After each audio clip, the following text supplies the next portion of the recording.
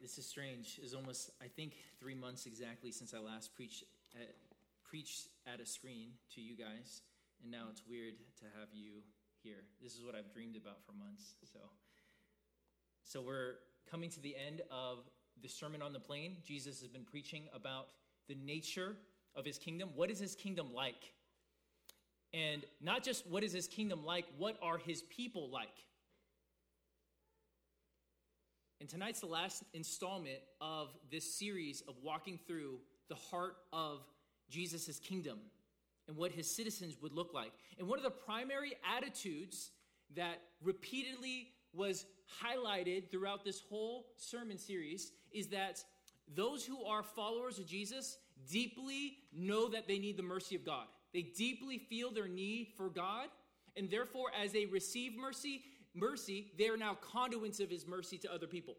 And so if you want to characterize what a Christian is like, it's those who know that they need mercy from God, and that mercy then flows through them to other people.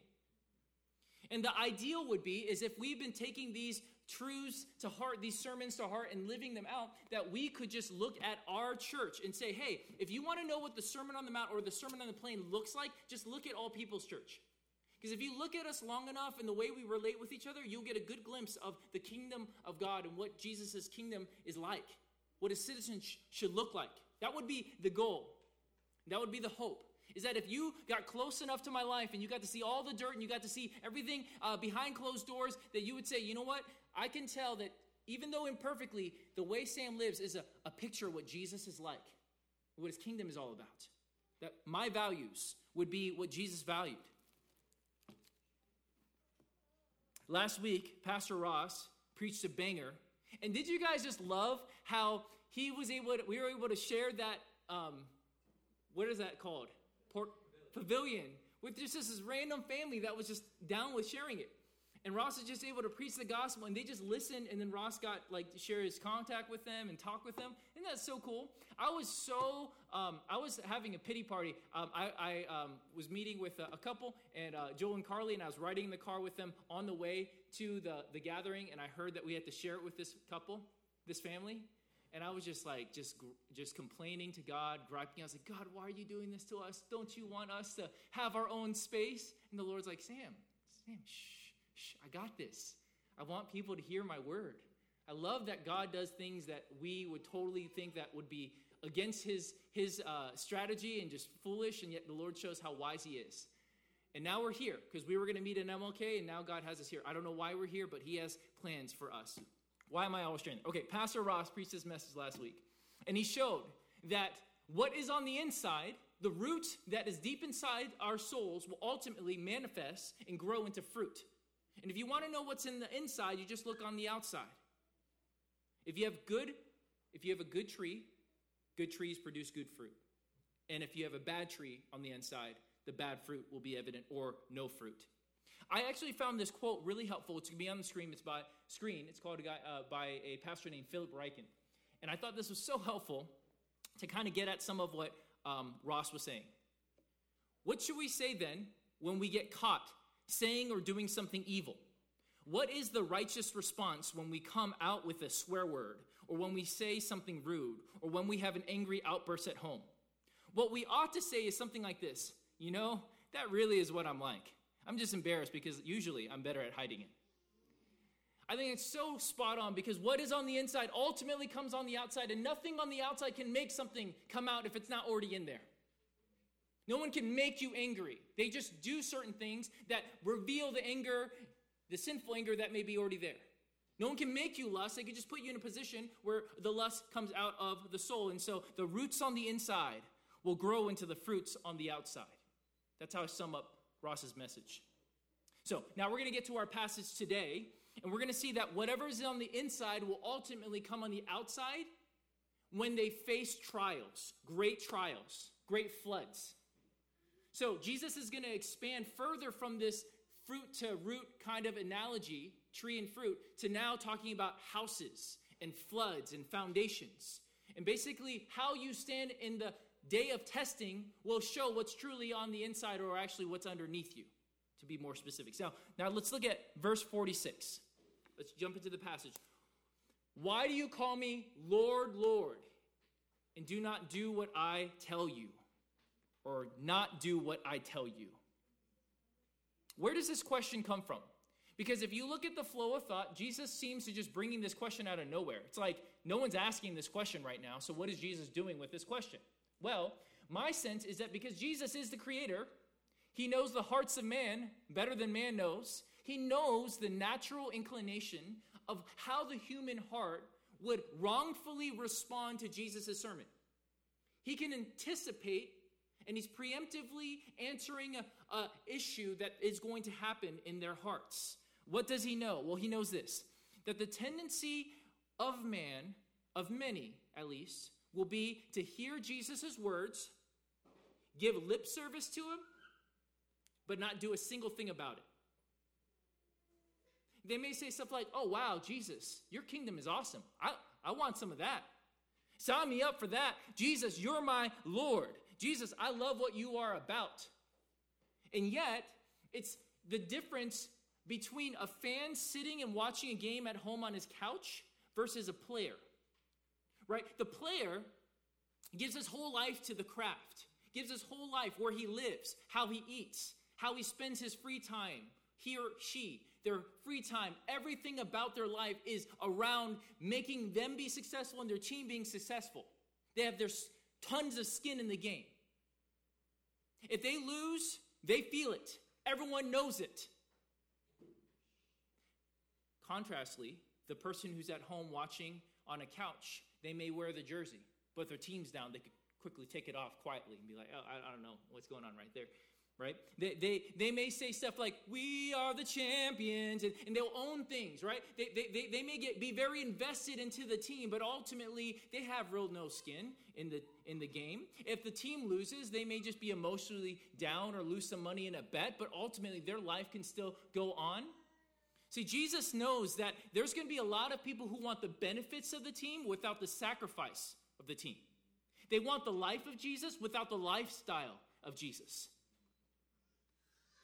And Jesus anticipates that the Jews listening, they're going to want a hero king that's going to make all their dreams come true, that they're going to champion. Hosanna! Hosanna the highest! Yes, you're going to make our dreams come true. I'm all about you if you're going to be all about me. But what they don't realize, many of them at least, is that Jesus has his own agenda. And he is about his own kingdom. And Jesus is preemptively anticipating this, and he's pushing against that and calling them out.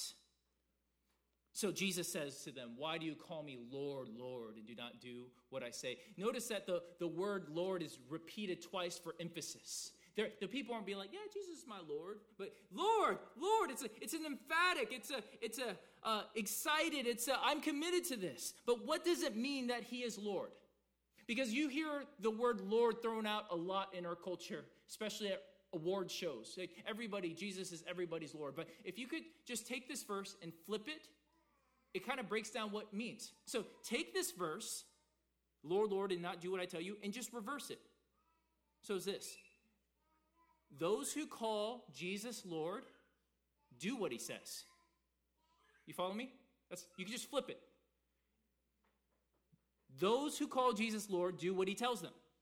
So for Jesus to be your Lord of your life means you do what he says. There is definitely more to that.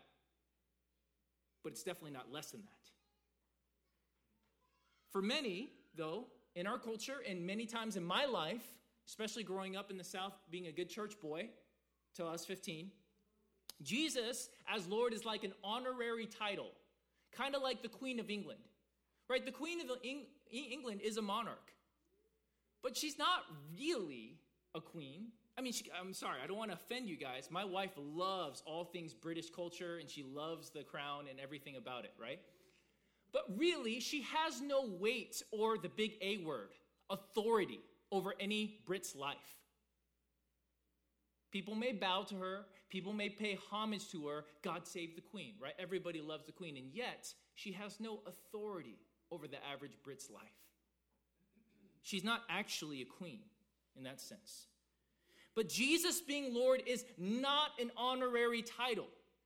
It's not something you just throw up or hashtag. It is a reality. For Jesus to be Lord means that he is literally the king of your life. He's the boss of your life. He's the ruler of your life. It means that every decision, every purchase, every dream is all under the lordship of Jesus Christ. It has been famously proclaimed by many preachers, this, and I'm going to say this a few times throughout the sermon. It's not original to me, but it's pretty simple. If Jesus is not Lord of all, he is not Lord at all. If Jesus is not Lord of all, he's not Lord at all. We're going to go over that a little bit more. So according to Jesus, if you acknowledge him as Lord, then you must submit to his way. And what did I say in the very beginning of the sermon that the big emphasis throughout the Sermon on the Plain is? What is Jesus' way most characterized by? Mercy. Thank you. Yes. Mercy.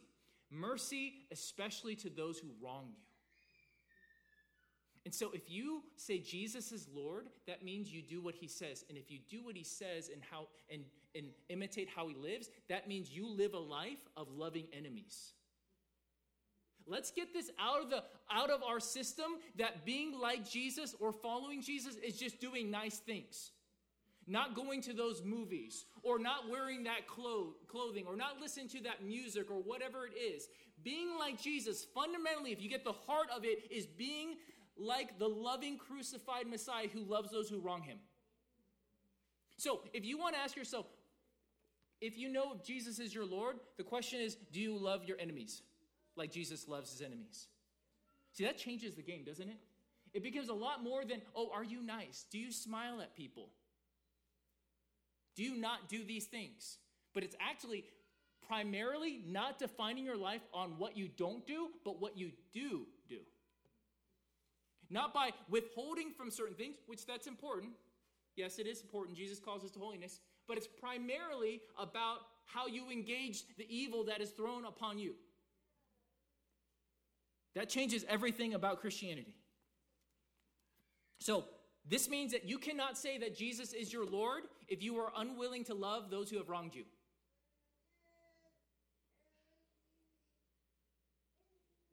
It's now quiet in here. Now, Jesus is going to continue to show us what it looks like to do what he says and what a life looks like who truly relates to him as a Lord. Look at verse 47 with me.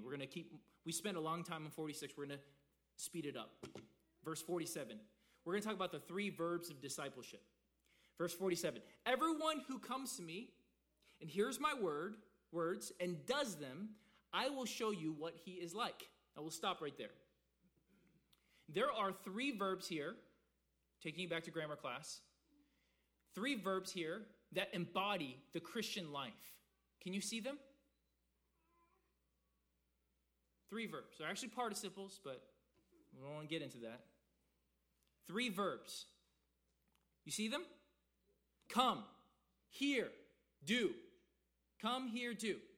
These 3 words that Jesus highlights in this passage really embody much of the Christian life. Come to Jesus. Hear Jesus. And do what Jesus says. Come to Jesus, hear Jesus, and do what he says. All these words are actually in the present tense. Okay, still in grammar school. They're in the present tense, which what does that mean? Because it's in the present tense, it indicates that it's a continual reality. You are constantly coming to Jesus. You are constantly hearing from Jesus. You are constantly following and obeying Jesus and doing what he says. This is an ongoing reality.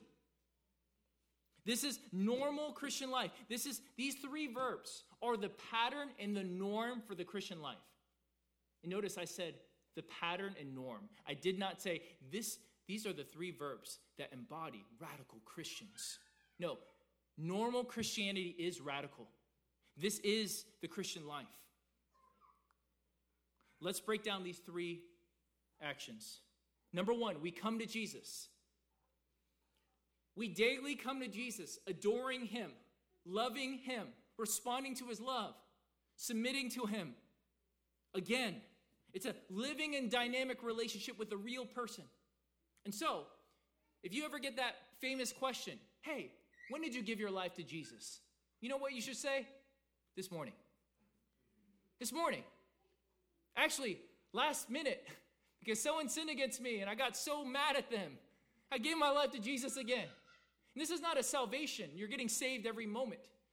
It's a resubmitting your soul, your heart to him as king and as a lover.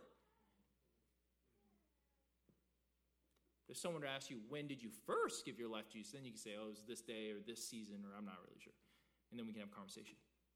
So daily we receive Jesus' love, his forgiveness, his fellowship, and his lordship. Number 2, we hear Jesus. Every day we hear Jesus. As we come to him and we open his word and we hear from him. We look for him in these pages. We ask him to shape our thinking, our living, the way we view ourselves. We let these words shape our hearts and our minds. And this also includes responding to the word. See, this is a dialogue, right? We hear from him and we have his ear. And as we receive his word, we respond back in prayer. And that's where prayer no longer becomes a monologue, it's a dialogue. And number 3, we do what Jesus says. After hearing Jesus and responding in prayer, we respond in obedience. We respond in following him.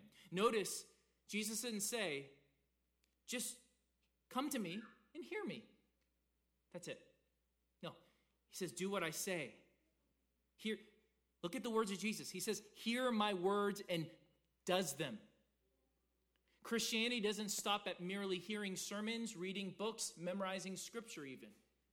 But it has to go full circle. In America especially, we value information transfer. We value learning. And we can really feel good about ourselves because we got our little Bible plan right here.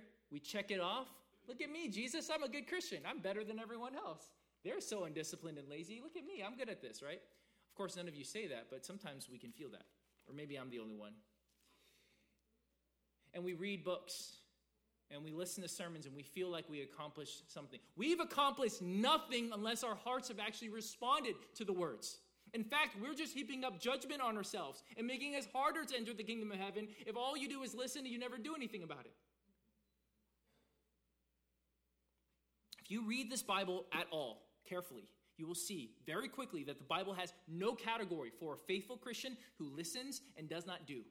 They do not exist.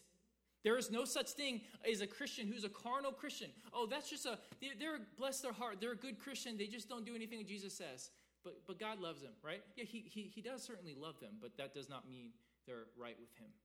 There's no category in the Bible for merely hearing and not doing. The only category of those people are those who are ultimately going to be rejected on the last day. To be a Christian is to have Jesus as Lord, and that means you do what he says. So maybe you're a visitor, or maybe you have a bad taste in your mouth because you've seen hypocritical Christians. And you know what? It's very likely those Christians were those who heard the word, and maybe it came to Jesus, but they never did the word. They never followed him, so they never embodied Jesus' life, his aroma, his heart of mercy. And so all you got from them was legalism, laws, judgment, condemnation, and you didn't see the mercy flowing through them because they don't even know that they need mercy themselves. So Jesus is now going to give us 2 pictures about 2 people. 2 pictures about 2 people being represented by 2 houses. Could I say that more simply? 2 houses represent 2 people. And as we press in, the question you should be wondering is, what kind of house am I? Which house am I? First house, the house built on a rock. Look at verse 48, if you will. He is like a man, so Jesus is breaking down what he said before. He is like a man building a house who dug deep and laid the foundation on the rock. Remember to keep 47 in mind. Jesus is showing us what the person who comes to Jesus, hears him, and does what he says will actually look like. Here are 2 key phrases to really dig into. Pun not intended. Dug deep. It's 1. That was intended, I promise. Laid the foundation on the rock. Those are 2 phrases I want to hone in. Dug deep and laid the foundation on the rock. The picture is when you get a foundation, when you build a house, you got to have a foundation first to build the house on, right? And there's a top layer, topsoil, that you have to work under and get to the bottom until you hit a rock foundation, a solid foundation. Now, I don't understand all the dimensions of architecture and how you do that. I don't even know if I use the right word. I'm just trying to sound smart. Dimensions of architecture, right? It's probably not the right thing. I don't even understand how that works. But I do know that you could build on just ground, and that's a bad trouble the moment you have a flood. But how do you dig deep, right? You dig deep. It takes lots of work. It takes lots of time. So the picture is the Christian who's the first house is one who has taken their time to work their heart into the shape of Christ. They've done the hard work of digging out the bad roots. They've done the work of repenting about all that junk and dealing with our past so that we can be shaped around the way of Jesus. But this hard work is not work like you're earning approval. Remember, Christians don't earn approval. Jesus already earned our approval. We work from approval. This is working because we've already been accepted to live out what Jesus has already done. We're not trying to get Jesus to like us. He already does. He already made the way. We're already pure before him. This kind of work I'm talking about is the hard work that's the evidence of someone who's truly received the mercy of God. So how do you dig deep and lay a solid foundation on the rock? Well, you come to Jesus daily, and you daily listen to him, like we said, and you daily do what he hears. You daily do what you hear. And over time, as you do this monotonously, day after day, what happens is your roots go deeper. You dig deeper into the ground, and your heart becomes more like the heart of Jesus. And so you start to intuitively do what Jesus would do in every situation. You start to love what he loves. You start to hate what he hates. You like what he likes. You become what he's about. And what's the result of a lifetime of doing that? The next part of the verse. And when a flood rose, the stream broke against that house and could not shake it because it had been well built. Now, let's talk about floods for a minute, and then we're going to get back into what happens when floods hit houses. But floods in the Bible often represent judgment, the biggest flood being in the days of Noah. But in this passage, as well as others, teach that we daily have judgments in our life, daily have trials is a better word, daily have trials in our life, and periodically in our life, we have huge crises in our life. And then all of us, one day, will have a huge flood in our life where we face God naked and bare before him on the last day, the final judgment. This flood that Jesus is alluding to, I believe he's talking about daily floods in our life, but more ultimately, the ultimate flood. The flood that's going to judge the entire world and is going to separate people from if they were with him or if they were against him. If they had foundations built on the rock or if they had foundations built on themselves. Notice the language. The stream broke against the house and could not shake it. Why? Well, it says because it had been well built. See, underneath the house, underneath the naked eye, was a foundation that was super deep and built on a rock that cannot be shaken, could not roll. In other words, Jesus is Lord over that kind of house. And when Jesus is Lord of the house, your house will not move. I love this language, could not shake it. See, true Christians, listen, this is important, are unshakable. True Christians are unshakable. Now, that does not mean you may not creak. You may creak. You may bend. You may struggle when the storm comes, but you will be held fast. Better put, he will hold you fast.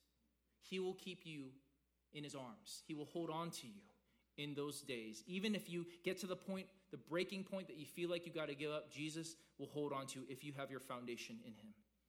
Now, let's talk about the second house, the house without a foundation. Verse 49. But the one who hears and does not do them, what's the them he's talking about? Does not do what? His words. Does not do Jesus' words. Good. Is like a man who built a house on the ground without a foundation. When the stream broke against it, immediately it fell, and the ruin of the house was great. So the second house heard Jesus' words and did not put them into practice. The thing about the second house is it probably looked pretty great. And it's probably built fast. They're like, man, you build houses fast, right? You can't see the foundation from the outside. It could look really good, really sleek, really Christian. really holy, but it lacked true depth and foundation. The work was not put into it. They didn't shape their whole life and heart around Jesus. So it looks great until the waters come. And believe me, the waters will come. The waters always do come. And what does the text say happens when the waters come? Immediately, it falls. Immediately. When your foundation is off, everything is off. There's a famous Bible scholar and pastor named John Calvin. He says this quote that's on the screen. The general meaning of the passage is that true piety is not fully distinguished from its counterfeit till it comes to the trial. So you may fool me. I'm not God. I can't see your heart. I can see your fruit. But true faith is not revealed unless it's tested under a great trial. So when the big trial comes, that's what's really inside is exposed. What you truly love is displayed, and who you really serve is made clear. So just like a good tree bears good fruit and a bad tree bears bad fruit, a bad foundation will be exposed in the moment of trial, while a strong foundation will stand fast. I didn't know I was truly a Christian until I was 21, even though I became a Christian when I was 15. See, because when I was 21, I lost the quote-unquote love of my life at that moment. And my response in that moment was, I said, the Lord gives and the Lord takes away. Lord, blessed be your name. And I worship God. And there's a long story to that. A lot of you guys have heard that story. But I didn't know I truly was. And I remember that night in my closet. It was a large closet. I'm not like, Harry Potter style, but it's a large closet. And I remember so sad, and it was so surreal. I felt like my heart was ripped out. And I didn't believe it was reality. And yet I was so happy. I was like, I'm real. I really am a Christian. You really are everything to me. So you don't really know what's inside unless what means the most to you is ripped from your hands. And Jesus continues these illustrations that he already started with the fruit and the root. But I was talking with Scott Hubbard earlier this week. He brought a really great example. See, Jesus is actually expanding on this fruit and root concept by saying this. You can actually fake good fruit for a season, maybe a long season. You could tape and staple good fruit on your tree. If you've been around the church long enough, you know how to sound Christian and act Christian. You know if people are watching how to respond in a way that looks like Jesus. But over time, your foundation will be exposed in great trial because you can't fake it when it's a real trial. When it's a real trial and your idols are tested and what you love most is taken, the real you will come out. And that is why we can see people in our churches that we've baptized, walk with us for a season. They're full of joy, but then the trial comes. And what was truly there is exposed. And then we're in a season where we're trying to pursue their heart and call them to trust Jesus and hope in him again.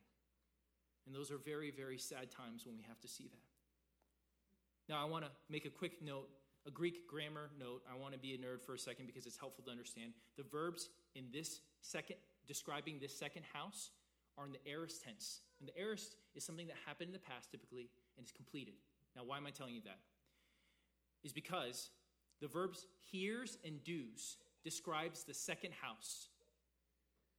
Remember, the first house, it was all described in what tense? Present, which means it's an ongoing daily reality of coming to Jesus, hearing from Jesus, doing what he says. But for the second house, it's in the aorist tense, which means it's past. They have an understanding about the Christian life that it's something that happened one time. I prayed a prayer. I went to that camp. I gave the money. I shared the gospel. Everything in the past, in one point, they did it, done it, good, fire insurance. Thank you, Jesus. See you later. And yet, this is not the house that stands. These people think it happened. But actually, the Christian life is happening. It's a journey. It's not something that just happened once. It happened once and it happens every day. Now, why does Jesus say, and the ruin of that house was great? What is so terrible? He's not saying great like make America great. Like, it's not that kind of great. It's greatly terrible. Why is it so terrible? Jesus is not here talking about atheists. Hear me. The second house is not talking about atheists who want nothing to do with Jesus. If you look at the parallel passage in Matthew chapter 7, the Sermon on the Mount, these are Christian people. These are people who call Jesus what? Lord. Atheists don't do that. These are churchy people who know the right things to say. And in fact, according to Matthew 7, they may be even doing miracles. That is why it's so terrible. They were so close to Christ and yet so far. So close, but a million miles away. It's like someone crawling in the desert for water and dying of thirst and eventually dies of dehydration when right around the corner there was an oasis, a spring of life right there for them. Week in and week out, hearing the gospel, hearing a preacher preach, hearing their parents read their Bible or whatever it is. And always thinking, well, that's not for me. Or, I hope Susie heard that message, right? It's always for someone else, but not for them. Everyone needs mercy but them. What a terrible tragedy for someone who grew up around the church, called Jesus as Lord, and yet on that final day of judgment, they will hear, depart from me, for I, what's the word? Never knew you. That is the saddest thing you could ever hear, right? Especially if you were under a deception that you did know him.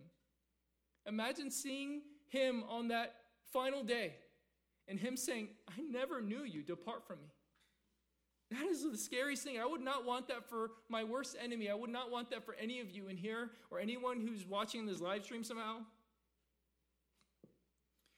And so the implied question of this passage again is, what sort of house are you? Which house are you?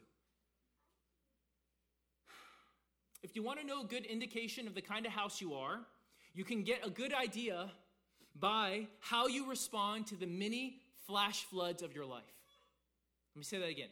If you want to know a good indication of what kind of foundation you truly have and where you will stand on the last day, you look at how you respond in the daily flash floods of your life. How do you respond when someone wrongs you? Are you merciful? Do you love them? What do you do when you're stressed? Do you run to substances or numb your mind with media? When the Bible calls you to lay something down and maybe your community has challenged you and calling you out, do you dig down deep and double up?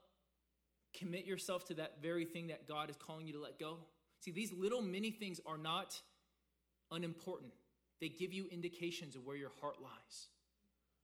If you want to know if Jesus is Lord, you ask yourself, is he Lord in the little things? See, how you respond to Jesus in the little things tells you everything about the big things. I shared earlier this famous saying that if Jesus is not Lord of all, he's not Lord, what's the word? At all. If Jesus is not Lord of all, he's not Lord at all. So another way to identify what kind of house you are to see if there's any areas of your life that are out of bounds for Jesus. Any areas that you said, can't go there. Everything else you can have. I surrender most. Right? Like you give him most, but not that. I had a professor in Bible college who drew on the whiteboard this chart that's going to go up on the screen right now. Right now. There it is. And he put on the chart and he said, where does the king not reign? Or something like that. And so I'm just saying in our own words for this passage, where in your life is the Lord not Lord? Where in your life is the Lord not Lord? And I try to list a number of spheres and areas in our life that all of us struggle with at different levels to give to Jesus. Our money and our possessions, that's a big one Jesus talks about a lot. Our free time, our romantic life, our relationships, our family, our emotions, our entertainment, our careers, our schools, our dreams, where we live, all these different things are all ones that we struggle letting Jesus be Lord. Here's a big one, politics. Our friendships. Where, church, in your life is the Lord not Lord? Is there any squares on that list that you have a invisible red shade over? that you've never said it out loud, but maybe you've said it in your heart, that this is an area that Jesus can't touch. You can have it all except that. And do not be a fool. You cannot set apart an area in your life from Jesus and not let that area eventually mutate and spread to every other area of your life. Sin always spreads. It cannot be contained. It is either killed or it's fed. Neutral stance towards sin in any area of your life, any area that is unsurrendered, will ultimately overwhelm you and infiltrate every other area of your life. You cannot segment it. It always bleeds. If Jesus is not Lord of all, he's not Lord at all, church. But I have great news for all of us. You always got to have good news, because this is all about good news. And here's this. Jesus is not like the lords of the world. He's not like the lords of the world that lord over people, use people for their own gain, and then just throws them out and spits them out when they're no longer useful for them. Jesus is not like the Lord who sits back on the easy chair, has no idea what the average worker does or the average subject has experience, and just say, hey, let me just do this. Or here's a command I know nothing about. What does Jesus do? He comes and meets us where we're at. He is not like the lords of the earth. He comes and takes on our pain, our suffering, our poverty, our lifestyle, our brokenness. He enters, he takes on flesh. He, for the first time ever, can experience pain and loneliness and rejection. He puts himself in our place. He becomes as we are so that we might become what he is. This is the Lord that I can submit to and I can love and trust. Isn't it beautiful? Amen. Out of the mouth of babes. This is the Lord that lived the life of a servant. He died the death not of a Lord in an honorable way, but died the death of a criminal, despised and rejected. He did this for his subjects so that we may be forgiven of our trespasses, and he became what we are so that we can be what he is and receive all that he has. And not only does he forgive us of our debts, he adopts us into his family as co-heirs. And not only does he do that, he gives us his mighty Holy Spirit so we can live like he does and give up all the areas that are so hard to give to Jesus sometimes. He gives us a spirit. He doesn't just say, hey, give that up to me. I know it will kill you and it's excruciating, but just do it. No, he gives us a spirit. He first models it by living the life that we could never live, never doing wrong and always doing right. And he also gives us a spirit so we can follow his example. And then when Jesus returns, we'll get to be with him forever and reign as one happy family. This is the Lord that I submit to. And if you struggle submitting to him, how can you not submit to a Lord like this? So if there are any areas in your life that you're struggling to give to him and trust him, today's the day. But also remember this. You're ultimately not going to be judged by how faithful you are to him, but how faithful Jesus is to you. See, your life of daily repentance and surrender is not what saves you, but it's just evidence of Jesus truly being your Lord and Savior. So don't get this business that, oh, I need to do this so that God would love me. No, he already loves you. He already accepts you.